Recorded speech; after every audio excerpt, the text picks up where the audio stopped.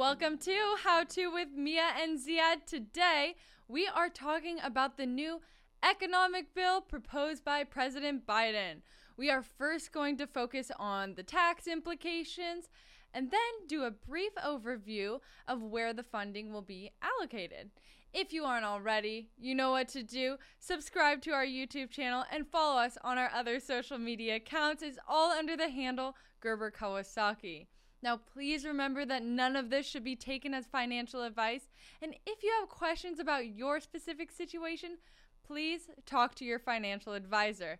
We are also not tax professionals, so none of this should be taken as tax advice. This is purely for educational purposes, and we are only stating the facts that are displayed in this bill. That's right. We're doing round 2 of the Biden bill breakdown. Try saying that 5 times fast. With the Democratic Party holding a majority in Congress and President Biden in the Oval Office, there's a lot of expectation for tax policy to change. And with the new proposal that came out a few weeks ago, we want to take some time to break down the details that could possibly come into place and how it could affect your situation. Let's get into it.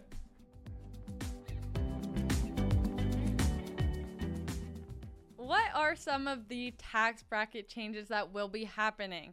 With Biden's new plan, named the American Families Plan, that was released on April 28th, there are some tax bracket changes. The bill proposes to increase the top tax rate of the wealthiest Americans to 39.6%.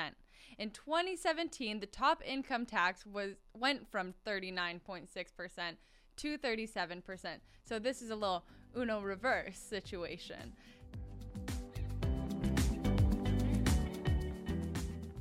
Another big point for the tax policy proposal is an increase in capital gains tax rates. So right now, if you buy an investment and hold it for longer than a year and then sell it at a gain, those gains are taxed at one of 3 different tax rates. Either you're paying 0% in taxes, 15% in taxes, or 20% in taxes federally.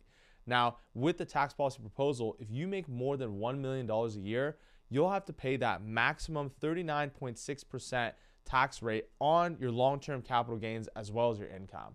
So this is something to keep in mind for financial planning purposes if it does pass.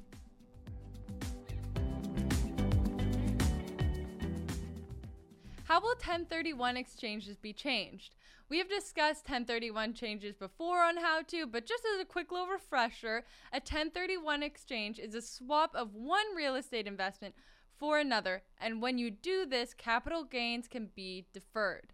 Under this bill, a 1031 exchange would no longer be possible for a property that has gains greater than $500,000.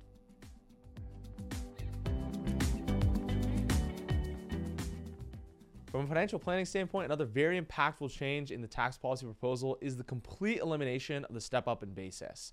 So what this is if you inherit an asset, say your grandparents passed away and handed off their home to you as an inheritance, the cost basis of that asset or investment immediately increases to whatever the value of that investment is when you inherit it. So say the home, it increases the value of the home when you inherit that home.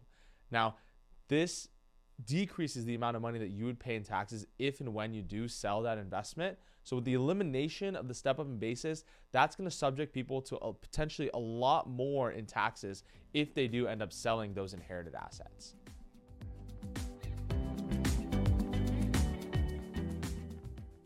Now, what tax credits are we keeping from the COVID era? You may remember that if you have a child under the age of 6, you are eligible for a $3,600 deduction, and above the age of 6, filing as a dependent, you are eligible for a $3,000 deduction. Tax credits such as these for working families have been shown to boost child academic and economic performance over time, and that's exactly the goal and why we are keeping it.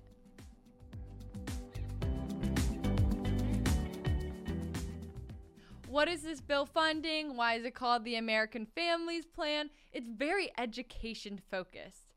So some bullet points of what's being proposed to change is that there will be at least 4 years of free additional education. There will be an expansion of free nutritious meals at public schools. The eligibility and funding to Pell Grants will be increased.